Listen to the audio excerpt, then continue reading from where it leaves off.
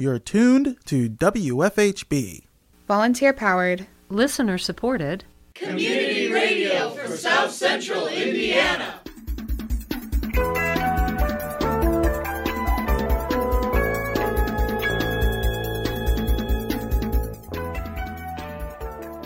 Good afternoon. Reporting for WFHB, this is Cade Young. And I'm Noelle Herhusky-Schneider. This is the WFHB local news for Thursday, February 15th, 2024. This month, the League of Women Voters of Bloomington and Monroe County welcomed the Executive Director and the Educational Director of WonderLab to share with our audience the many exciting opportunities that WonderLab Museum of Science, Health, and Technology offers to local residents. More in the latest edition of Civic Conversations.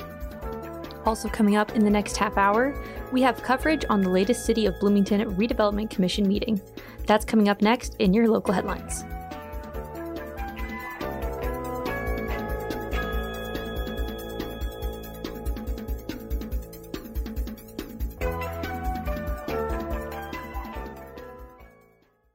The Bloomington Redevelopment Commission met on February 5th to discuss the future of the Showers West renovation project.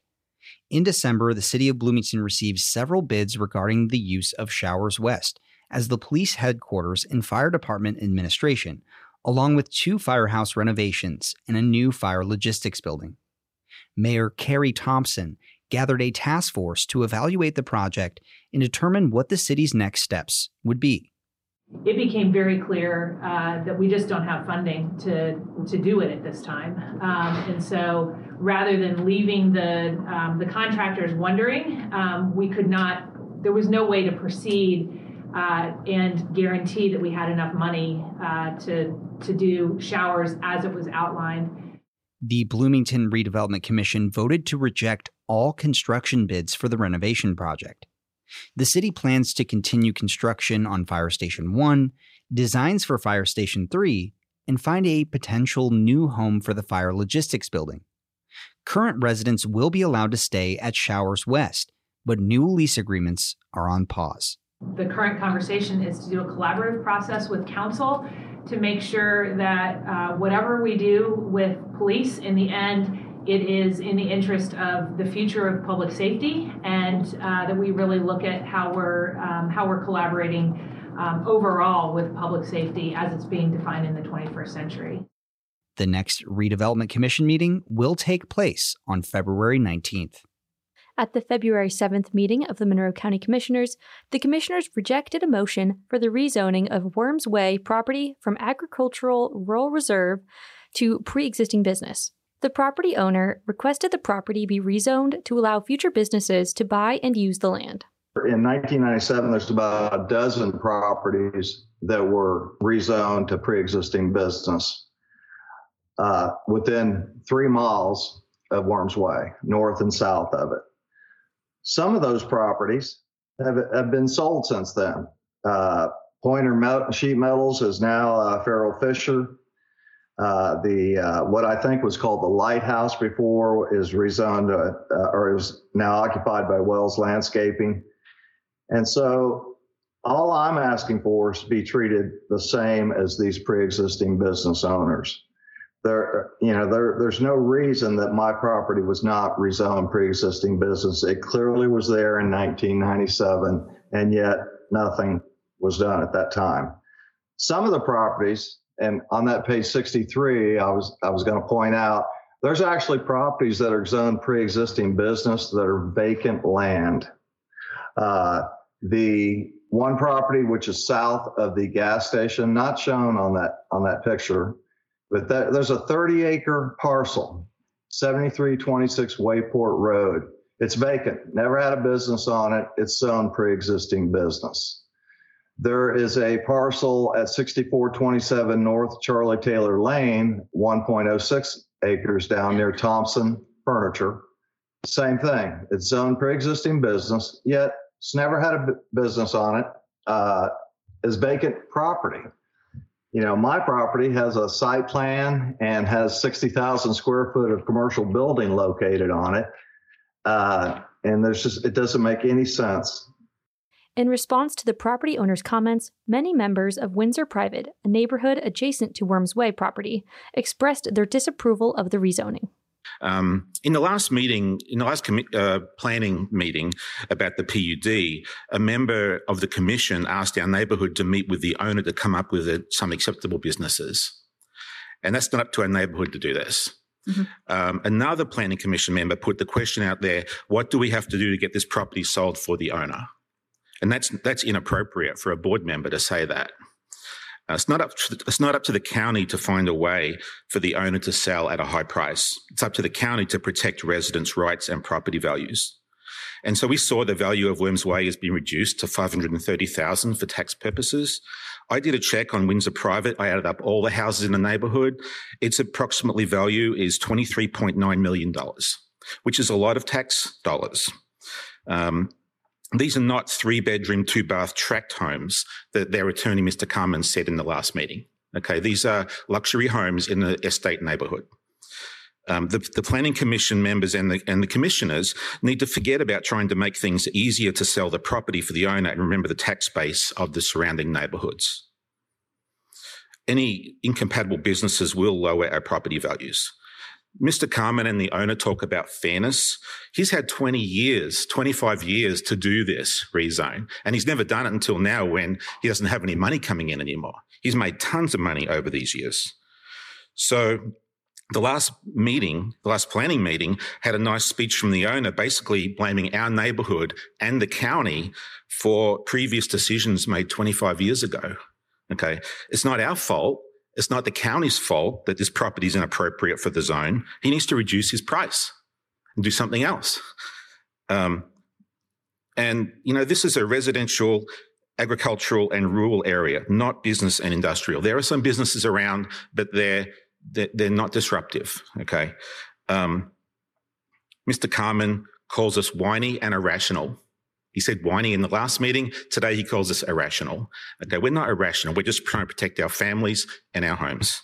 So this latest attempt is inappropriate, and I'm requesting that you please deny this rezone request. Thank you. Local real estate agent and resident of Windsor Private, Julie Booz, has shown the property twice. Both times, the sale failed due to the property owner advertising the property improperly, according to Booz. Mr. Hyatt has never had a real estate agent try to sell the property. He's advertised it as industrial property, which it never has been. So that's the people who come to him to try to buy it. So over the years, he has not had any offers on it. And it has to do with the way that he's advertising it. You can't advertise it for something that it's not and expect someone to come in and pay the amount of money that he has for it. He needs to price his property for what it is and what it's zoned, and he would have sold it years ago. I would have liked to have sold it. I would have loved to have helped him sell that property. The other thing is to say that, Windsor Private doesn't want anybody there. Well, that's not true. We have supported it. I know I supported his company. I bought all my mulch and plants from there. I think everybody in the neighborhood did. We had, worked out a deal with him. We helped him get his zoning. We helped provide people to come and do his service so that he could grow his business. And he did. He grew it well. And we were all supportive of that. And we always have been. But this is our neighborhood. And high intensity that is not what we want, because what he wants to do is go right back to his advertising, which, as it's circled, industrial. He wants to sell it as an industrial property because he can get more money for it. And that is the bottom line. It just has to do, as far as he's concerned, he only cares about what he can get for that business, and he wants the highest amount possible. Another Windsor Private homeowner, Mike Hofstadler, shared concerns about the impact of rezoning on property values in the neighborhood. There were some bad business decisions made, and now we all have to suffer. And so because when you change this to industrial use, you're not just changing his, you're changing all of ours. We're going to lose the agricultural reserve zoning that we bought there for those reasons. We're going to lose that, and it'll be gone forever. There's no going back. So I just hope that the commission can understand that best use doesn't always mean most profitable use. And while I'm sympathetic to people who have, business involvements, this happens all the time where people make business decisions and it doesn't work out for them. He made a decision to sell the business and keep the buildings. He knew the zoning. He was the one who got the zoning put in place. So he knew the limitations of that land. And, and land's only valued at what it can be used for. And there are lots of things you can do with ag rural reserve zone property. Why make us suffer? Commissioner Julie Thomas responded saying that the residents of Windsor Private bought their properties with a neighboring garden supply store, and that rezoning that land to allow industrial business would impede on the residents. I think there is a real concern about losing that buffer zone. I think there's a real concern about having a business inserted here which is not compatible with the existing neighborhood. And I always focus on the people who live in the area first when a rezone petition comes before us, because it is their livelihood, their way of life that will be impacted the most. And for that reason, I'm going to vote no on this petition. All three commissioners voted no on the motion to rezone Worms Way property after hearing over an hour of debate.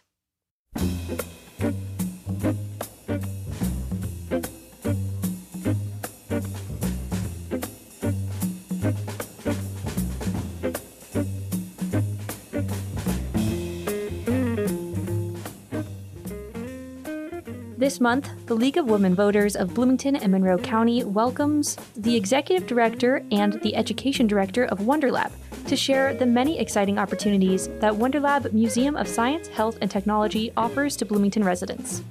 The WonderLab was formed in 1995 by a small group of Bloomington citizens interested in the importance of science education within a community. The goal of the WonderLab was to teach and make science education fun while also creating a permanent museum that celebrates the importance of science exploration and discovery. We turn to host Jim Allison for more on the latest edition of Civic Conversations on the WFHB Local News.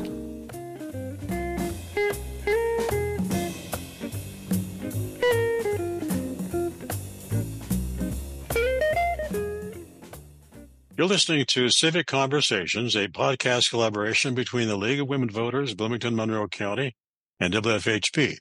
I'm Jim Allison, your host, and Becky Hill is our producer. Occasionally, we like to feature a local nonprofit in our community, and today's guests are Kelly DeBeeke and Karen Jepson-Ennis of the WonderLab Museum of Science, Health, and Technology. And they're here to discuss science education's importance in a community. Welcome to you both. Thanks. First question. WonderLab is certainly one of Bloomington's more recent treasures, and treasure it is. I wonder if you could tell us something about its history, how and when it got started, something about its early movers and shakers, and why they thought we needed a WonderLab. Either one or both of you. Sure. This is Karen. Karen Jepson-Ennis. I'm the current executive director of WonderLab. And WonderLab was founded in 1995 by a small group of Bloomington citizens, including myself and two other people who still work at the museum. In addition, our first executive director was the late Catherine Ulmer. She passed away in November, and we really miss her. She was a physicist and a professor at Indiana University, so she brought the science in. Also, Deborah Kent, it was our founder in terms of the general idea. Deborah had taken her family all over the country, and they loved to visit museums of all types. And she came back to Bloomington and thought that our wonderful city that values education and has so many amazing cultural activities and a big university really needed a science museum.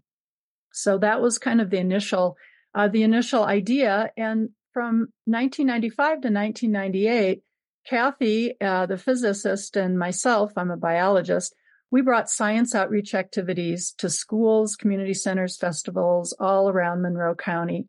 And those activities were very simple ones. They were based on projects that Kathy had her physics students do that illustrated very important core science concepts, sound and music, vibration, magnetism, forces in motion, with very simple, inexpensive materials. So our goals were two. We wanted to make science fun and enable kids to explore in their own way. We also wanted to build awareness and support for a permanent museum in Bloomington. And additional people who helped make that a reality were then Mayor John Fernandez. He was a real believer in the idea of having a place like this in downtown Bloomington and was a real champion for us and helped secure the Maplefoot site, which is where the WonderLab building is now. So why we all thought we needed a WonderLab? Well, we decided it was kind of like a library, a really important educational resource that gathers and binds the community together for shared learning. We didn't want to have to drive to Indianapolis or Louisville to have that kind of experience. We wanted one in our own backyard. And indeed, in addition to guests, WonderLab is a really important resource for volunteers, teens all the way through seniors to share their expertise in this community area. And so where we are now, just a really brief walkthrough. So we've got our own building. We reached our goal, and you open the front door and you see the beautiful grapevine climber, which anybody, any age can go up and climb all the way to the top, close to the top of the second floor. And just like in science, you can see the world and the space around you with a whole new perspective. Bubble exhibits are on the first floor, wind and water, forces in motion, and our infant and toddler space called Science Sprouts Place, because partly inspired by work of IU scientists, it's clear that STEM education begins right at birth. And so we take that very seriously and have developed a specific area. The second floor is a lot more quiet. You walk upstairs and there's a tree at the top of the stairs, and that's where our honeybees live. And we have other live animals, snakes and lizards, and even a cool arthropod called a vinegaroon. Some of those animals are hands-on too. We take the snakes out and the lizards and the hissing cockroaches, and people can have a close encounter with another species. A beautiful coral reef aquarium, some big building and engineering systems, and then lab rooms, which are multi-purpose spaces where you can have lunch, you can have a science demonstration, you can even have a party. Yeah, we also use those lab spaces for a lot of our programming that we do. So in addition to the exhibits, we have programming throughout the week. We have different programming to touch on all those different age groups. You can visit our website to get times and details, but we really encourage you to come out. And even people with very small children, we have programming for you. So we like to support our parents just as much as we like to support our young guests in their science development. And some of the other things that you might not know about is we actually have programmings for adults as well. Those are called after hours. We have one coming up in February, so this month, all around chocolate. And again, just look back at that calendar and see the other really cool programs we come up with. We want the community to know that WonderLab's not just for the littles. Yes, it's for the littles. We're all about science education, but there's something there for everybody. Karen talked about the origins of WonderLab having a lot to do with outreach. And we've been very fortunate to get a Lilly grant, and that is going to allow us to double our outreach in the coming 3 years. So we'll be able to get out in the community beyond Monroe County in different schools and community centers, and we're really excited about that. The other one we have is a maker workshop. That's for ages 8 and up. We have one that coincides with the eclipse. Ours workshop will be on April 6th, where we'll be making pinhole projectors and dissecting cow eyeballs so we can connect how that projector works with how we also use our eyes and our brain to view the world. So many cool things. I see why kids and parents love a visit to Wonder Lab. Can you tell me, in your opinion, what distinguishes scientific thought from other kinds of thought? Yeah, well, when it comes to scientific thought and the scientific thought process, what really stands out to me is the logic-based and the evidence-based. And there is nothing more important than learning how to practice those skills. So as we become adults or continue to be adults, we can use that logic to help us problem solve through our daily lives. We start young because we feel like even our youngest guests are natural scientists, and we want to build those science identities in people. Anyone can be a scientist. Anyone can grow up to be a scientist, a physicist, an engineer. And it's important to us to let those young people know that. It seems to me there's a lot of hands-on stuff going on in your Wonder Lab. I wonder if you could give us an example of that hands-on approach to science. Sure. This is Karen again. I can do that.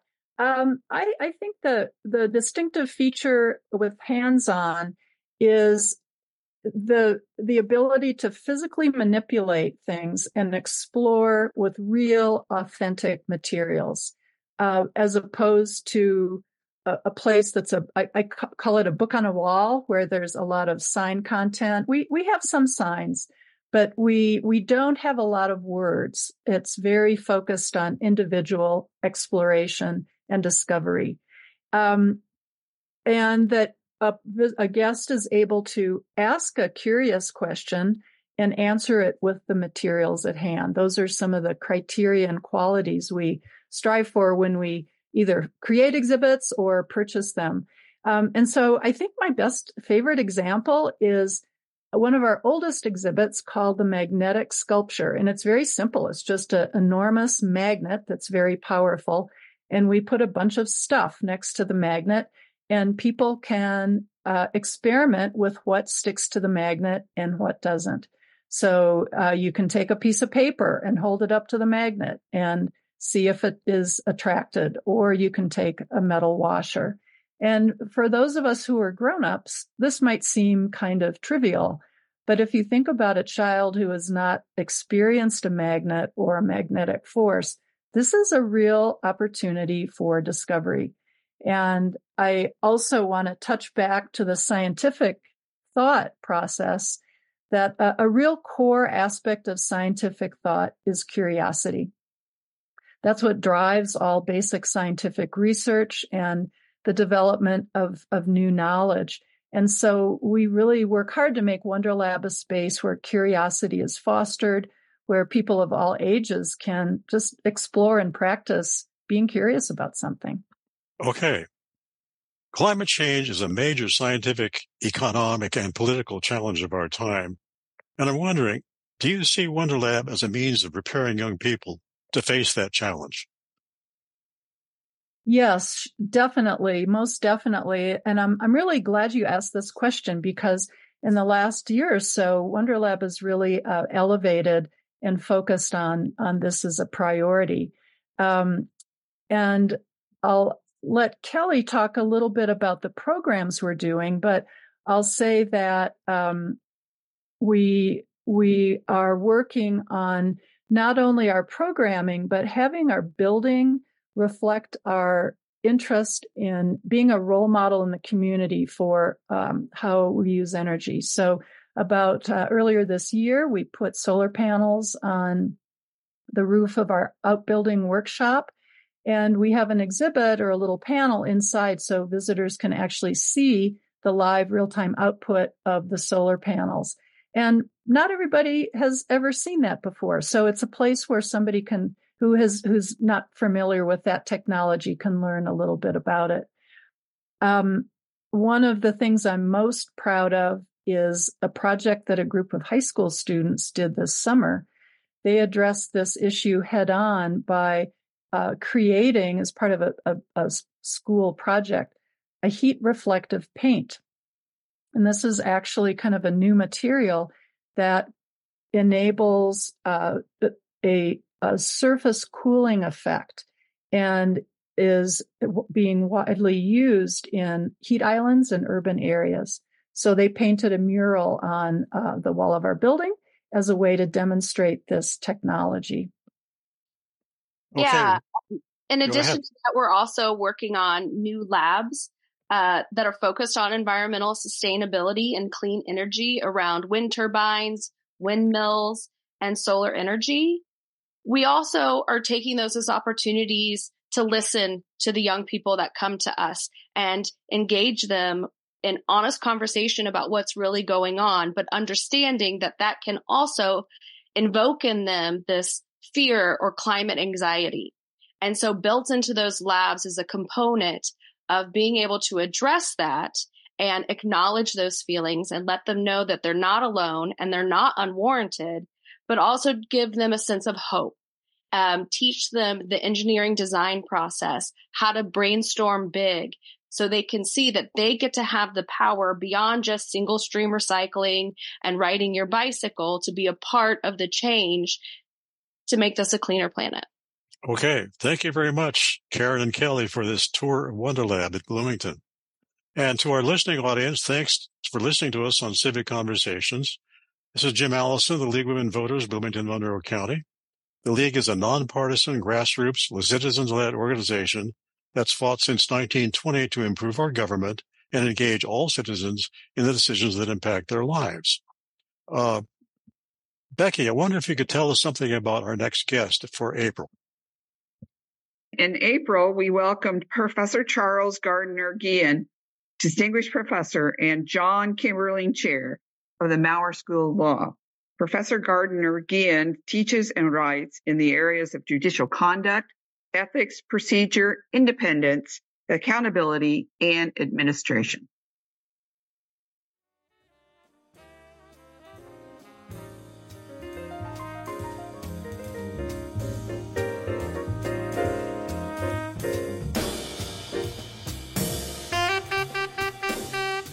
Support for the WFHB local news is brought to you by MPI Solar, a Bloomington business specializing in solar hot water, solar electricity, and solar hot air systems. MPI Solar designs and installs solar power generation systems that encourage independence and individual responsibility. More information online at mpisolarenergy.com.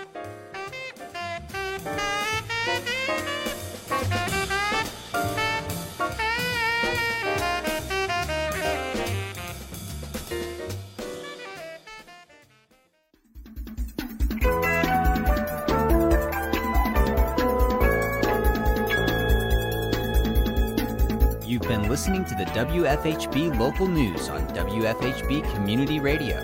Our news is written and reported by volunteers working to provide local news, cover local issues, and strengthen our local community. We invite you to participate. You may submit questions, comments, and story ideas to news@wfhb.org.